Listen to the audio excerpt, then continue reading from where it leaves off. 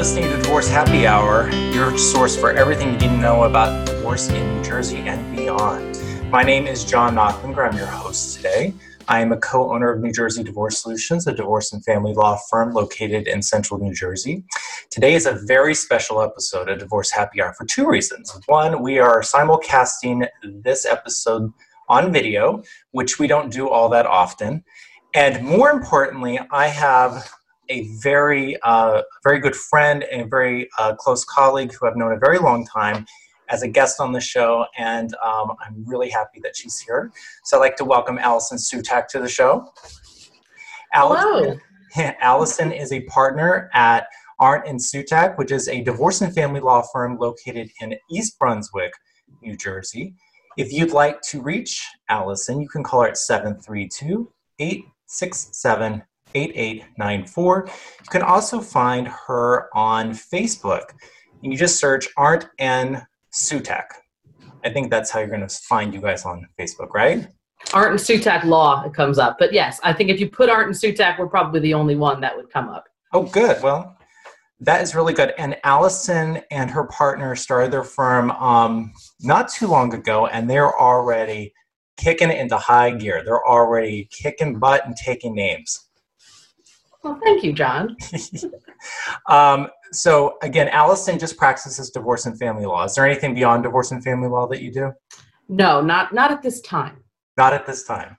Correct. That's good. You know what? Continuing to keep it just divorce and family law, there's nothing wrong with that, right? I agree. This way, you know, we're very familiar with the ins and outs of what's going on in divorce and family law because that is our one area of focus. We don't have to worry about being sort of jack of all trades, master of none. No offense to my fellow practitioners who may do other things. Well, I think a lot of people would agree. I always tell people you would not go to your general practitioner to get brain surgery. You would go to a brain surgeon to get brain surgery. So go to the people that really know what they're doing. So before we get to the topic today, which is divorce mediation and everything you need to know about divorce mediation, I guess just want to ask you, how are you doing, Allison, in this coronavirus quarantine that we're all in? I'm hanging in. It's been a struggle. I have two kids at home, one who's the same age as your daughter, school age, 6 years old, going on 16. And, you know, she's got to get her virtual learning on, so that's mom's job. And I've got a baby at home who's also just about 10 months old. So I've got my hands full, and I'm currently locked in my home office, praying that no one comes and bangs down the door while I'm here doing this discussion with you. Well, you know what? If your daughter does come in, it'll be like that scene. I forget who it was, like maybe a BBC reporter. That just always cracks me up, but that's how it's been for the past couple of weeks. I really feel like that's how it's been. It like never ends. Every time I turn around, I've done so many consultations where I didn't realize, but my daughter's been right behind me, just looking. I'm like horrified, but then again, no one cares right now. It's like no one cares. So this topic today is really near and dear to my heart because I spend almost all of my time mediating now. And I just think that it is the best way to resolve cases. And particularly now when access to the court is limited, and every county has a different definition of limitation, what that means, right? But it does mean you can't just show up at the courthouse and walk in and file something and try to be heard right now. There's a little bit more to it. But I guess right off the bat, Allison, I just kind of want to know, what is your general opinion about divorce mediation? I love mediation. I'm a huge proponent of mediation because you never want a stranger in a black robe deciding your life and your future. And I know that's kind of cliche. That's the speech that all the judges give before early settlement panel, but it's so true. The judge has a huge docket. The judge has a million cases that they have to go through. So why would you want someone who's got, 2 hours of their day to focus on your life when they've just heard the same stories about other people's lives? Why would you want to put that in somebody else's hand? Why wouldn't you want to keep the control with the help of your attorney and, of course, a qualified mediator to get you where you need to be? And yes, you have to give up some things, but I just think it's the way to go all the time. Oh, I could not agree more. And I think one thing people forget is that the judges have heard the same stories over and over. I mean, your life is unique, but it's not so unique that it's totally unlike anyone else that's ever been in front of the court. I mean, it's very similar. So usually, I mean, there's two times you go to mediation, right? Well, there could be more than two, but there's usually two big times. One is extremely early in the case, before you've spent a lot of time and money, either before a complaint has ever been filed with the court, or early on in the case. And the other time is later in the case when you're forced to go by the court to mediation. So when do you think mediation is most effective at settling cases, early on or later in the case? In my experience, I think later in the case is most effective, because I think a lot of people who haven't been through this before, which is most people, they go in thinking it's like Law and Order. We're gonna go to court and we're gonna have a big fight, and I'm gonna have my day in court. And there's something to be said for that. People deserve their day in court, but it's not like that. It's almost People never have like seen that. My Cousin Vinny one too many times, I think. Right, exactly. So really, once they've been through it for a couple of months and they realize this is nothing like I thought it was going to be, I'm hemorrhaging money. I've never even seen the judge, or I saw the judge and the judge didn't really care what I had to say. Then they're at mediation, knowing that their next step is trial, which could be 3 months from now. You could start 3 months from now. You may not finish for another 6 months. And then when do you get a decision? I don't know. So I think when they go to mediation on the eve of trial, people are more likely to say, look, the rubber's met the road. I've got to cut my losses and see, what's really important to me and what am I willing to let go. I think early on in the case, emotions are really running high, and a lot of people, they're not ready to let certain things go. They want to be heard. And I completely understand that. But I think they've got to jump through the hoops a little bit before they really get to the point where they're ready to fully settle the case. And that's why I think later in the case is really more effective. Okay. So what about right now with the coronavirus crisis happening? Does that change your opinion at all about when mediation would be most effective? Let's say you have someone that just came in who's ready to start their divorce right now. I mean, are you handling it any different than you were before the crisis started? Yes.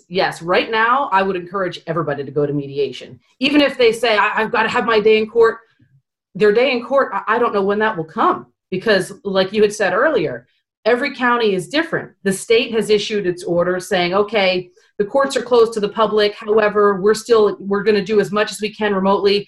But I found every single county is totally different. Some counties, you can't get anybody on the phone. Other counties are having Zoom court live, which is nice, except that the whole world can watch.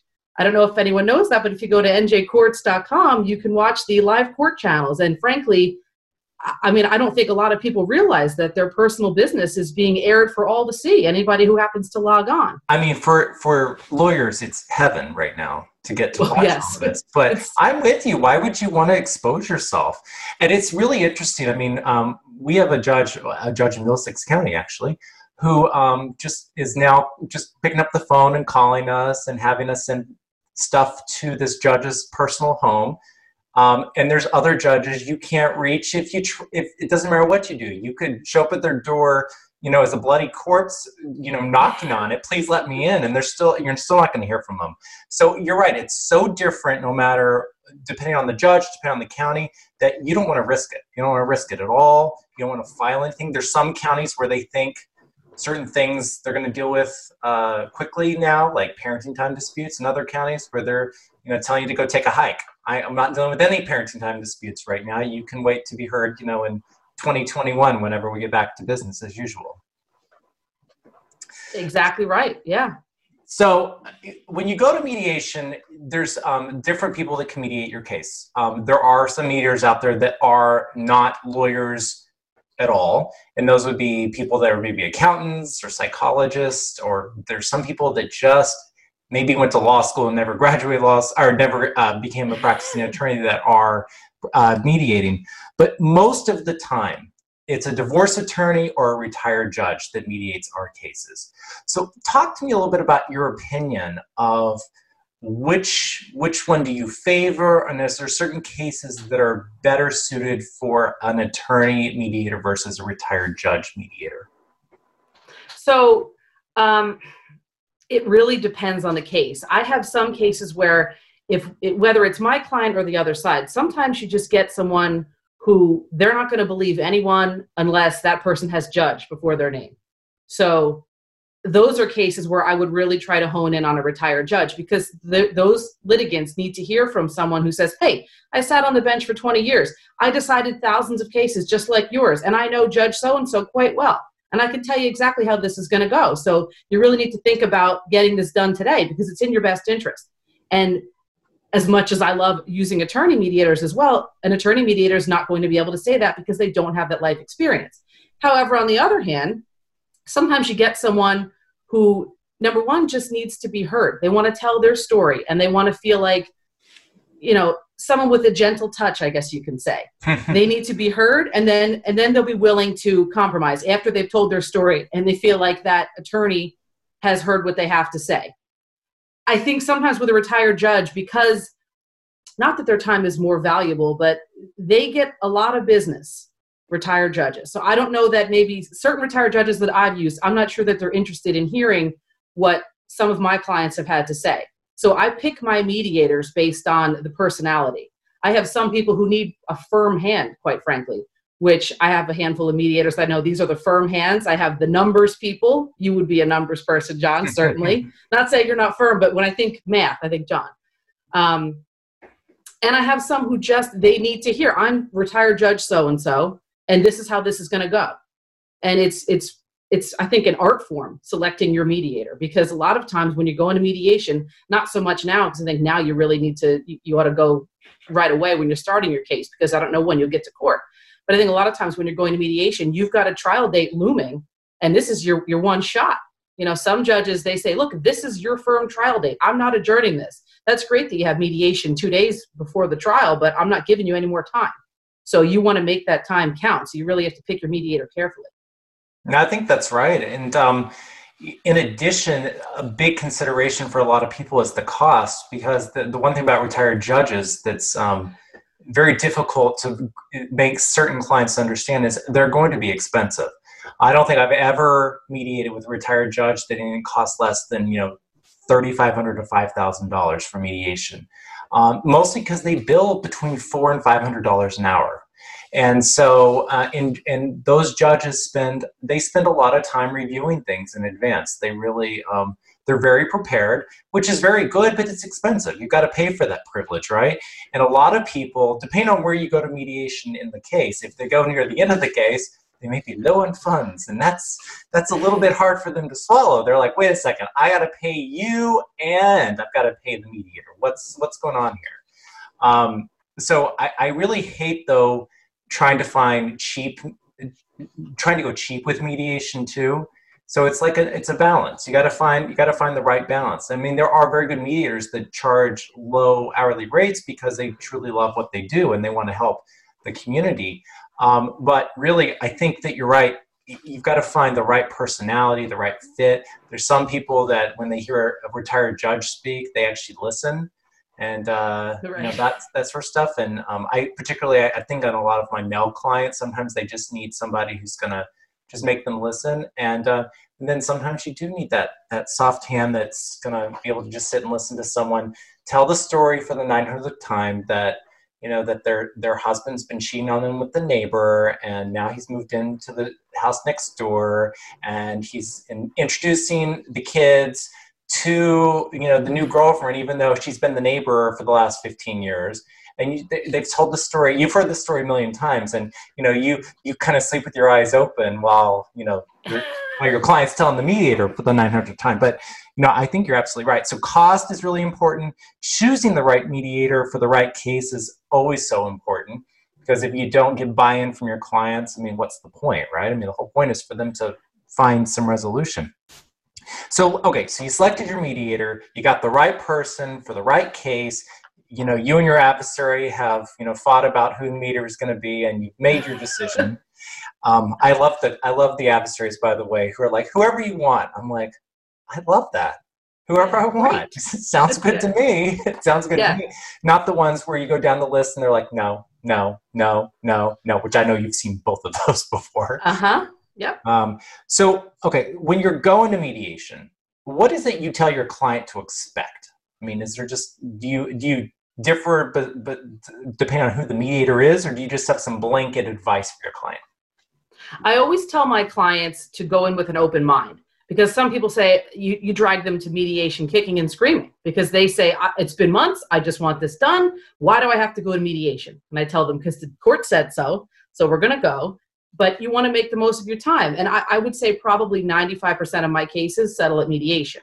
So I tell them, keep an open mind, and most of the time, in fact, I tend to shy away from mediators that put everybody in the same room. I find it's much more effective when they caucus, which is me and my client in one room and the other party and their attorney in another room, and the mediator goes back and forth. And that can be more expensive because it takes a little bit longer. They've got to hear from one side, then they've got to go to the other side, hear from them, then they've got to come back. But I just find it's better when everyone feels like they can speak freely. They can speak to the mediator. They can tell the mediator, what a filthy dog their husband is, and the mediator's going to understand. And then the mediator can take that and kind of, take it with a grain of salt and say to the other side, your wife is very upset. So here's what I'm thinking we should do. And it just works so much better that way. So I think I tell people, because I have a lot of clients who get nervous and say, oh my God, am I going to have to sit with him? I'm going to have to sit across the table from him and he's going to be staring me down. I'm really uncomfortable. I tell them, not a problem. You'll never even see him. Sometimes they'll see each other in the very beginning. Some mediators will say, I just want everyone to come sit at one table and let me lay the ground rules. And that's okay.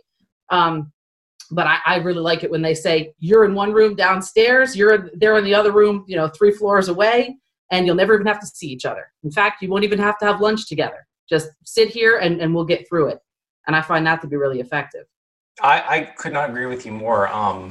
I've never done mediation. Well, actually, I wouldn't say never. Sometimes if there's no attorneys and it's just 2 people coming in off the street and they're kind of on good terms, then they can sit in the same room. I think that's probably the only time having people in the same room for mediation is a really good thing. But almost every other time, it makes no sense to have everyone in the same room because everyone's going to hold back something if they have to say in front of their spouse. I've never seen anyone who will be completely forthright. And then there's that hangnail issue because they weren't able to talk about it at mediation. That becomes the reason that you go right up to the day before trial still fighting about a settlement you thought you had at mediation because that issue just wasn't dealt with.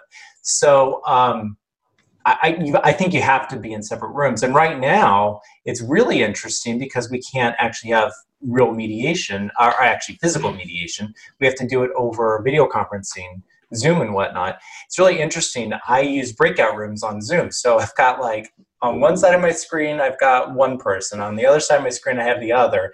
I just go back and forth. So my steps have not been as plentiful as a regular mediation session. But I will tell you, it's still just as effective. But what I find really interesting now that I really love as a mediator is I can see the other person's, video going while I'm talking to their spouse. So I'm always seeing after I'm done talking to them, what their reaction is, whether they're, crying, whether they're, look like they're angry, whatever's going on. And it's that thing that I never get to see as a mediator when I leave the room to go to the other side. I never know what's actually happening in that other room. So it's actually a really interesting new world that's happening now. Well, have you gone through Zoom? I'll say Zoom just because that's what we're recording this on. Have you been through a video conference mediation? So I haven't. I had one that we were supposed to have, and we're close to settlement. So in that case, we actually pushed it off 2 weeks, and I think we're going to be able to resolve it without. So I haven't, but I didn't even think of what you just said. Well, right, exactly. Hopefully that's better. It's certainly cheaper for the clients. It saves time and money. But what you just said, I didn't even think about that you can actually see when you walk out of the room, which you normally wouldn't see in the live mediation in person. You can see if that client's, screaming and throwing things, if they're crying, if they're, dancing a little jig, I didn't even think about that. So have you been through a mediation before where, because part of what we want to tell people today are stories from actual mediations that have occurred. What have you been through something in mediation where your client in caucus, for people that aren't lawyers listening, Allison just said a minute ago, but that's when you're talking to the mediator without your spouse or without your spouse in the same room. Have you been in a situation where your client has disclosed something material? I've got a hidden bank account. I've got something going on. You know, I'm about to get a new job, or I'm about to get a bonus or whatever. And they're telling the mediator, but you can't tell my spouse that. Have you ever been through something like that before? I'm sure I have. Off the top of my head, though, I think, I don't know if maybe I school my clients ahead of time. Like, listen, you better tell me everything right now. Don't no surprises, essentially. Off the top of my head, I can't think of a story like that. I think you probably prepare your clients pretty well then. I can tell you, having mediated for many, many people, and I mediate for lawyers I've never heard of before all the time. First time I've ever heard of their name is when they call to schedule mediation. Very few attorneys prepare their clients for mediation. Very few. The amount of stuff that comes out of clients' mouths that I can see the reaction from their attorney, like, this is the first time I'm ever hearing this, is astounding. You would not believe. I would say more than half the mediations that happens. And a lot of times it's something pretty material. Like, for example, a bank account that wasn't disclosed. And clients are always quick to be like, oh, I told you about that. I told you about that. And it's really hard, because then you put the mediator in this spot where they know that, the other side doesn't know something. And it kind of puts it into a weird predicament. So I always say that mediation requires full honesty and transparency. And if you're not going to be fully honest and transparent, you shouldn't be in mediation. Because one thing that people forget is if you commit fraud, you don't disclose something, doesn't matter what the agreement is. The other side has a recourse. I mean, they can say, listen, you did not disclose something. Yeah. And that's why before mediation, early in a case, that's why almost everyone requires some minimal level of disclosure. So at least you've got something that you can hang your hat on.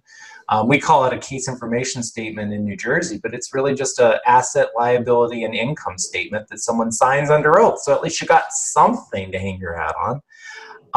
What documents or what materials do you think you should be sending to a mediator in advance? Because I can tell you that varies very widely. Well, certainly a case information statement, because that essentially tells, like you said, in New Jersey, we call it a case information statement, but the mediator needs to see what's in the marital pot. What are your assets? What's your liabilities? What are we dealing with here? What are we trying to settle? And, if you're going late in the case, then you should have already been to early settlement panel, which in New Jersey is something we do here. I'm not sure if other states do it as well. But except at least for right then you now, have some of course. kind of, then you've got a position statement. And if you haven't done an ESP statement, then you should at least write some kind of position statement. Hey, these are the issues in the case. This is my client's position on custody. This is my client's position on alimony. These are the big things, so that the mediator can look at that ahead of time, read what the other side has to say as well. And then when everybody sits down at mediation, it's much more productive, because the mediator's not hearing your position for the very first time. I love when I go to mediation and I have a mediator that says, look, I've read the papers, I understand both of your positions quite well, and I have some great ideas for how we can settle this case. And I think I've watched my clients kind of like a weight has been lifted. Oh my God, here's someone, this person's going to be able to help me. Here we have someone with a solution. And those are my favorite mediations. I hate it when the other side doesn't give their position. So then we're going, I know our position, have no idea what theirs is. Hope the mediator can work some magic today. That happens a lot.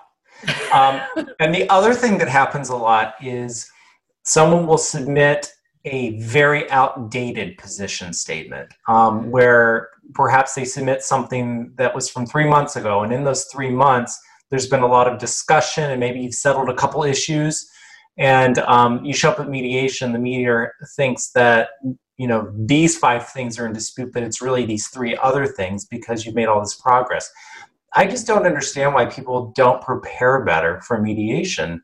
The whole point of going is, number one, you don't want to just sit there. You're educating the mediator at whatever, $350 an hour, $400 an hour, instead of just submitting these papers that they can read really quickly. And it's not very helpful because, quite frankly, what happens a lot is when you submit those outdated statements, the other side isn't really aware of what's in dispute anymore because they got those old statements in from the mediator. And I feel like it takes like an hour just to get everyone calmed down and on the same page of what issues we're there to talk about, as opposed to just being able to open up and get right to business. I mean, I know some mediators do powwows. They spend an hour, let me talk to this side, let me talk to that side, let's go through all the issues. How does everyone feel? Does everyone think this is correct? I mean, really, if you do it right, what I like to do is when we start mediation, I start mediation, open right up and say, okay, here are the 3 issues in dispute. What is your position? Let's go. Because, I mean, I don't need to hear it all again. I mean, I now know how judges feel, where they're like, I don't need to hear about what happened in 2013 when you guys went to Florida one time and he got drunk at a bar at Disney World and left your kid at the seat for 3 minutes, and now how that in 2020 needs to impact how I make this custody decision today. Now I get it, because it's like, tell me what we need to know, like what is actually important. And I think that's why you're right, choosing the right mediator for the right case is the most important decision an attorney can make. And attorneys that don't know which mediator is the right mediator for their case are doing a terrible disservice to their clients. I mean, I really feel that if you're a newer attorney or you're out of county coming in, before you get late into the case, you should call or email attorneys in that county and start asking, who should I be using? Who's an aggressive mediator? Who's going to get in my client's face and scream at them? Who's going to be able to hold my client's hand? Who's really good with numbers? Who's really good on custody and parenting time issues? If you don't know those issues and you select the wrong mediator, you might just be costing your client money. I mean, the mediator might still settle the case, but instead of it taking, 3 hours, it might take 5 sessions to get it done. Yeah. So it's just so important. So what do you like best about mediation as opposed to other parts of what you do as an attorney? I like that in mediation, it's usually, if it's late in the case, it's the rubber's met the road. We have to whittle it down to what the most important things are. And you have a third party who doesn't have a horse in the race, if, speaking, I guess, in metaphors, but this is someone who says, look, these are the facts. In my experience, this is how I think this case should settle.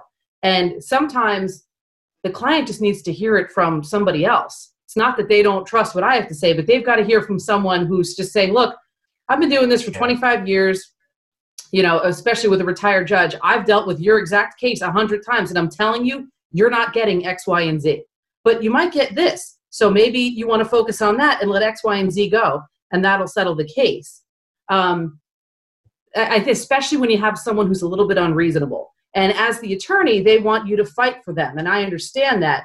But sometimes if they have a very unreasonable position, it's difficult to keep advocating that position and keeping the client happy at the same time when, some people don't want to hear from their attorney, look, you're not going to get this. They're not ready to hear the hard truth, but they'll listen to it when it comes from a mediator. So I kind of like that. Sometimes the mediator can kind of be the bad cop for you. Well, that works. Well, see, that works if the attorneys actually set the real expectations going into mediation. I see that quite a bit, where the attorney has led the client to believe something that's never going to happen in a million years. And they think the mediator is just going to cure it all just by, waving a magic wand. But, it's hard when someone's been told, if someone's been told, oh, I've been married for 2 years and I make $5,000 less than my spouse, I'm going to get alimony. It's hard to get them to see something else. I've had people, I just had a case recently where the attorney attached text messages to the mediation submission evidencing an affair with the other spouse and the boyfriend. And I brought him into my office before we started. I go, what the hell is this? Seriously, what is it? Why are you giving me text messages? Oh, well, my client wanted me to submit them. I go, well, do you do everything your client tells you to do? Well, it's important for alimony. I go, do you understand? Do you even know what the law is in New Jersey? I mean, do I really? I was like, I don't know if we can even do this today if I have to educate you what the law is. It's just really unfortunate. And so he goes, well, just tell my client. So he wanted me to actually go in and educate his client about all the things that he didn't know. And that happens far too often, which is a whole different discussion for a different day. And maybe you come back and we can talk about it, which is how to choose the right lawyer to represent you in a divorce. Because far too many people, the dabblers, I didn't think you used that phrase, but I'm going to use it. The dabblers who just know enough about divorce to be dangerous, but don't really know enough about the law to really set expectations correctly and advocate for the client in a meaningful way, cause so many problems. But what is it you don't like about mediation? Well, I can tell you, I've used certain mediators who, and you kind of touched on this, where I hate to say this, but it feels like they're just trying to make a buck. They want to tell their life story for an hour, then they want to regurgitate, I've read everyone's position. I understand that husband feels blah, blah, blah, blah, blah.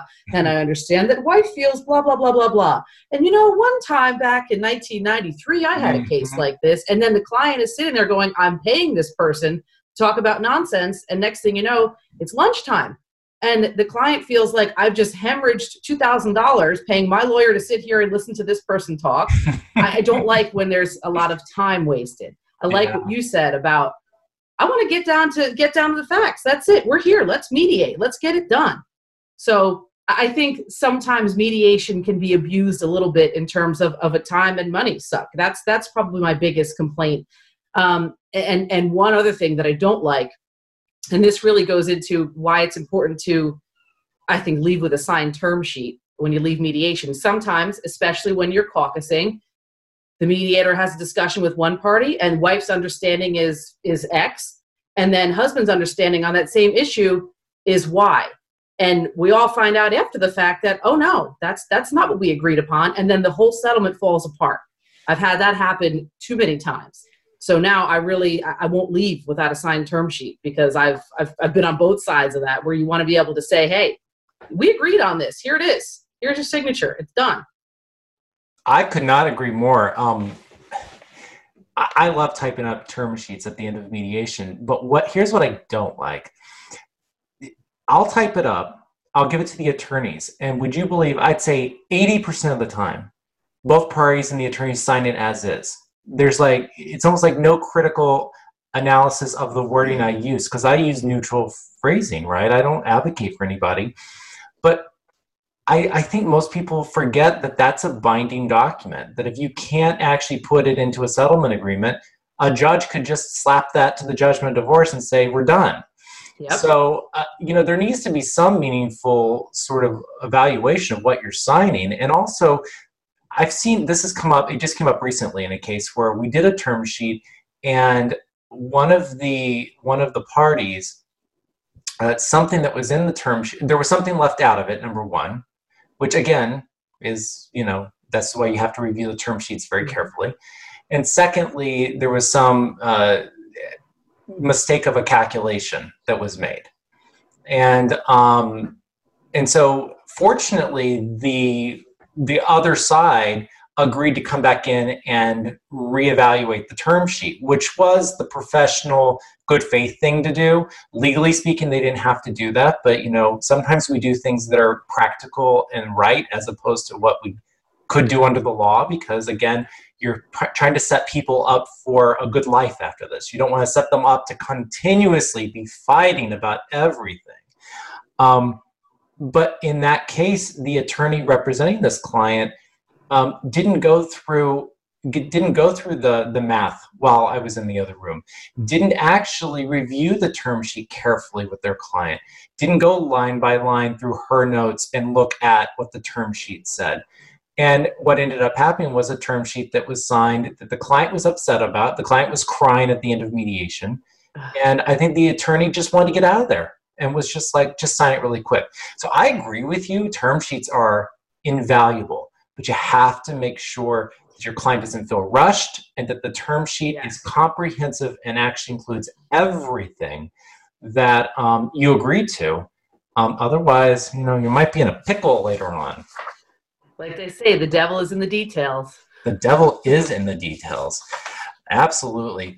Well, Allison, it's been an absolute pleasure. I'm so happy to have you on, and I hope to have you on again because I want to talk to you again. I want to talk to you about how we choose a divorce attorney to begin with. Because I would love it. Thank you so much for having me. I would love to come on anytime you would like. I'm so thrilled. I'm so glad that you have your own firm now. So proud of you. And I know you and your partner are just going to really do well.